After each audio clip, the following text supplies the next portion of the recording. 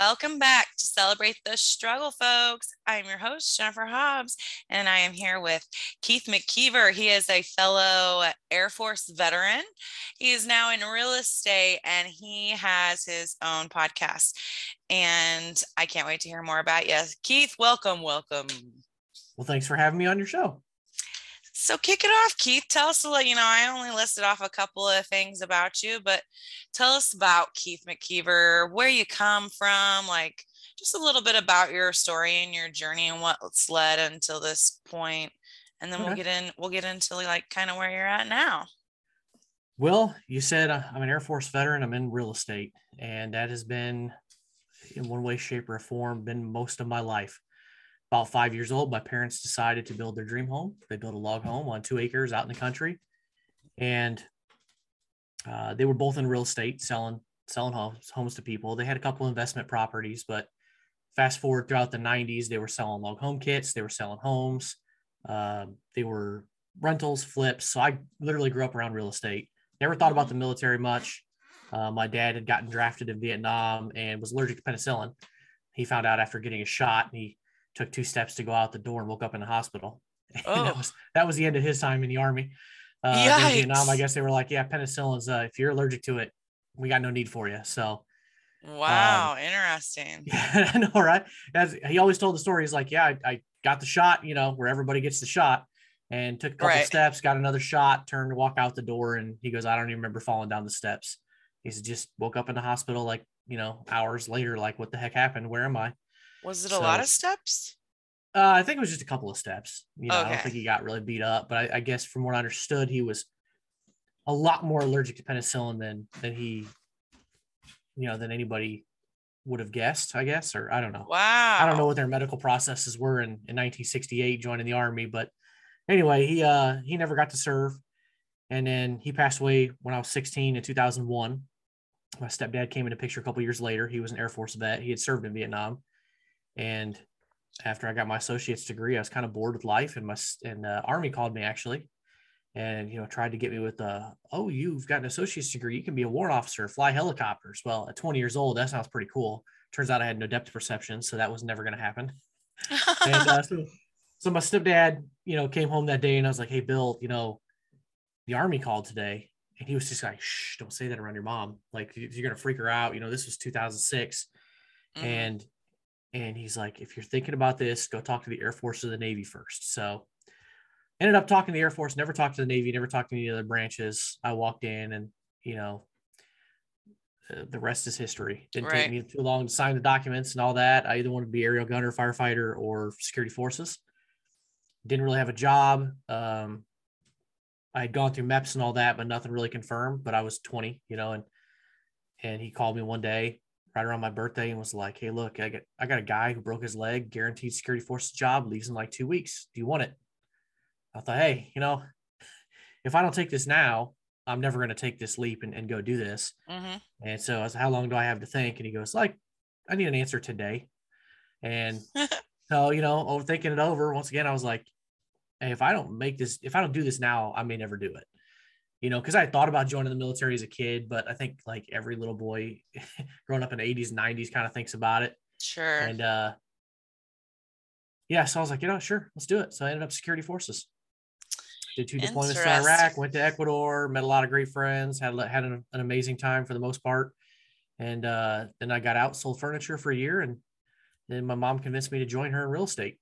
So I was partners with her for 9 years up until just about a week ago, actually went off on my own, but we're still both selling real estate, and that's where my life has gone. So clearly the allergy to penicillin didn't run in the family and come down to and it just, I would say, go ahead. I wouldn't say it was pleasant getting that shot. Like, were you super nervous? Like, how's this gonna go? Like, I think by that point in time, I knew I wasn't allergic. I don't remember getting a penicillin shot as a kid, but I don't think that thought really ever crossed my mind. And then when I was so stuck on you saying that you didn't have any depth perception, like, how interesting. I think that was a lie. Thinking about, because the MEPS said I had no depth perception. So here's what always killed me about this test. They're like, look in this thing, right? There's 3 circles. Tell us which one of those circles stands out more to you. And I sit there and I was like, ma'am, I don't, none of these circles jump out to me. Okay, how about the next line? No, none of those do either. And it's like, I never really had noticed any issues with depth perception or anything in my life. And then as security forces, I mean, we fired the M9, the M4, 249, 240. I mean, we fired them all. I never seemingly had any problems really seeing depth. I just think their test was flawed. So either way, you flunk the test in MEPS, they're gonna axe a couple of different career options for you. So So how long are you still in? No, I got out about 10 years ago. Okay, I thought you had said that. How long were you in? 5 years, 7 months, and a few days. Yeah, something like that. So then your mom got you into real estate, and oh, their log home. I'm sure that was beautiful. I love log homes. Is that still in your family, that home that they built, or did they end up? No, she ended up selling that a few years ago. As her and my stepdad, they're not super old, but as they got older, they're like, hey, look, this is gonna be harder for us to take care of. It was down a dirt road, middle of the country. I mean, the road never got plowed, so you had to have 4-wheel drive to get in and out. And they were just like, you know what? Let's sell now and move somewhere that's more convenient. So they ended up moving into town. But actually, ironically, she sold it to a couple, and then she sold it, I think, 2 years ago for them. And so now it's the third owner in the house. But that was my parents' dream home, and it's weird. It was weird growing up because everybody knew that I lived in a log home, and everybody thought it was really cool. And I was 5 when they built it, so I don't really remember anything but that. So as a teenager, everybody's like, "It's so cool you live in a log home," and I'm like, "It's actually really cool you live in a regular home." Like, I don't know what that's like.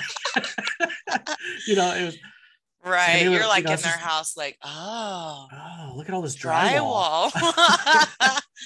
That is funny. Yeah, I mean, we had some drywall in the house, but yeah, I mean, most of it's, I mean, the inside and the outside of the walls were all log for the most part. So right.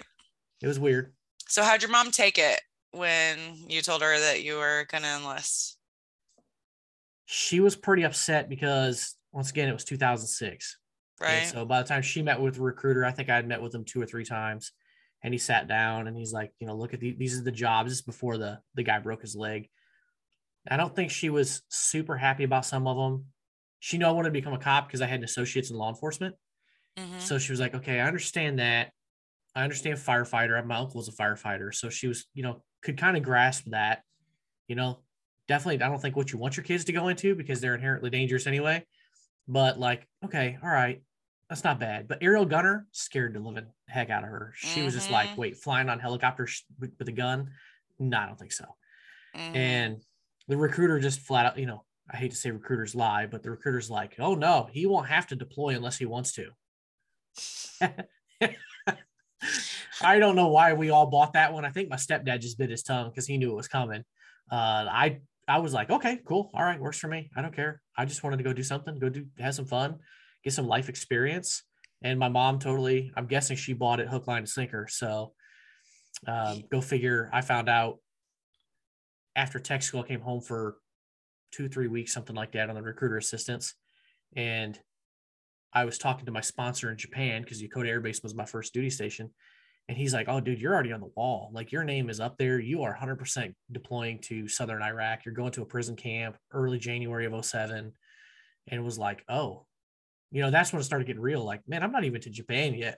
I should have waited until I was at the airport getting on the plane. Right. Good thing I wasn't one of those guys that was like, see you later. I ain't doing that. But, the rest is history. So she was pretty nervous about it, especially when she found out that, like, oh, wait, now it's getting real, So she was a nervous wreck for a few years. And no wonder why she's like, oh, they got this real estate over here. You want to get into this, son? Like, this is a little less dangerous. Come on over here. Absolutely. So tell us about Battle Buddy Podcast. You have your own podcast. When did you start it? Clearly from the title, like, you got a mission behind that. I want to hear about it. Let's hear it. Yeah. So as a realtor, I sometimes drive 15 minutes, sometimes 30 minutes, maybe an hour to an appointment. Just depends. I mean, I'm in a pretty rural area for the most part. And so I would listen to a lot of podcasts, and it kind of dawned on me one day what I was seeing on Facebook, various Facebook groups. A lot of vets just struggle with different issues, and they would just throw their issues out there in those groups of like, hey, I'm struggling with my spouse, or I'm struggling with addiction, or I'm struggling with personal finance issues, whatever. Started noticing that there was kind of different trends, relationships, no connection to the military, employment, housing, Right. physical and mental health needs and stuff. And they all kind of clumped into a handful of different groups. And I thought one day in early 2020, right before the pandemic hit, I said, what if I created a podcast? I mean, you just need a microphone for the most part. Started looking into it, and I'm like, cool, microphone, anchor, something to talk about. Stewed it over for a couple of months. Then the pandemic hit, put it on the back burner until I think about June or July of 2020. And then I was like, okay, well, got to have a guest. So I reached out to a friend of mine through the Honor Flight program. We met through there, and I Cool. interviewed him as my first guest. And I knew about 5 minutes into that interview, I was like, there's something here. His story of TBIs, PTSD, suicide, his suicide attempts, how a service dog saved his life. I mean, it was just literally a few minutes into it that I was like, wow, him sharing his story puts it out there in the universe. So somebody could listen 6 months from now, or 6 years from now, 10, 15 years from now, and they could still relate with it and maybe save their life. And so it's kind of evolved from there. Talk about any topic relevant to the military and veteran community, military spouse community, you name it, highlighting resources. And my main key points on every episode is to make sure it's something that's actionable, that's educational or inspirational, to let some veteran know that they're not alone. Because we all have, the battle buddy thing goes by different names in each branch, but it's the same philosophy of we don't leave people alone. Yeah. And there's always somebody there walking with you. So it's kind of where it all came from. I dig it. And I bet that was just incredible having that guy as your first guest and having that amazing story, and it just being the clear picture of, yes, Keith, this is what you need to do. And that is exactly what I want Celebrate the Struggle to be for people, like talking about those things and what we struggle with, but also talking about the resources out there. And so I look forward to listening to it and learning more from there. Absolutely. Hey, so one of the things I totally like to ask people, because I think self-care is really important. I feel like, we can't really help other people until, like, we got to help ourselves first. We got to be in the right mind and make that a priority. And so I always like to ask people kind of like, what do you do for yourself and your own self-care? Because I want it to be a priority, number one. And I also want people to get ideas that maybe they didn't think about, or also understand that maybe even just sitting outside and looking at nature can be time to yourself, or time with your family. It could be self-care. So what do you, Keith, in order to give back to yourself and care for yourself? What do you do?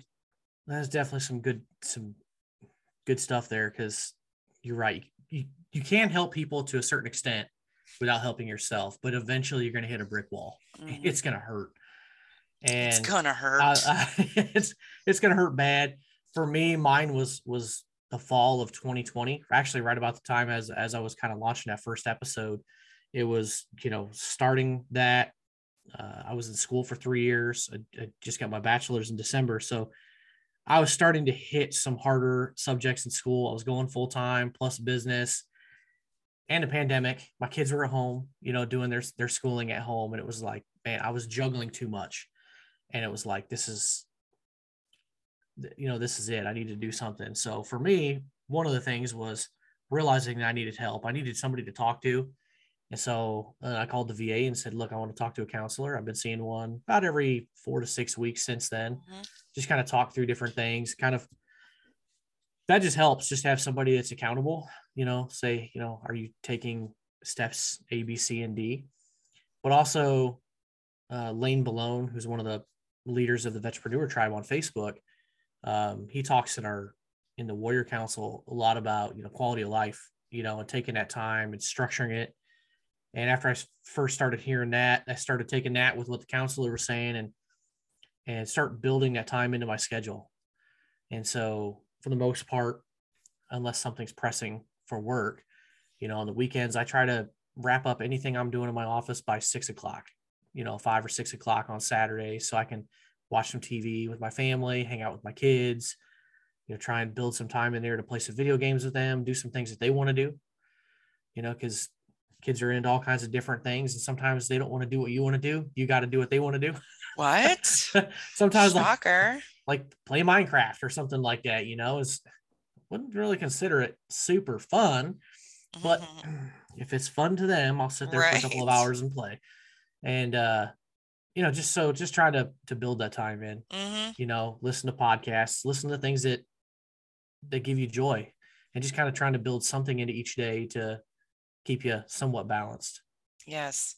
Sounds like my kind of self-care as well. I do dig podcasts and I look forward to listening to yours. You said when you were talking a couple of things that jumped out at me. You said you found yourself just juggling too much. Just the other day when I was talking to my a fellow battle buddy who Jared Perry, the wild man, he started coming on to my podcast on a segment on Thursdays. And like I said, I served with him. So he's also a good friend of our families. And he's going through a time period right now where he, had identified that he's juggling too much. And one of the things we had talked about on there is like just being in touch enough with yourself to know that and identify that right there is growth. That's self-care right there.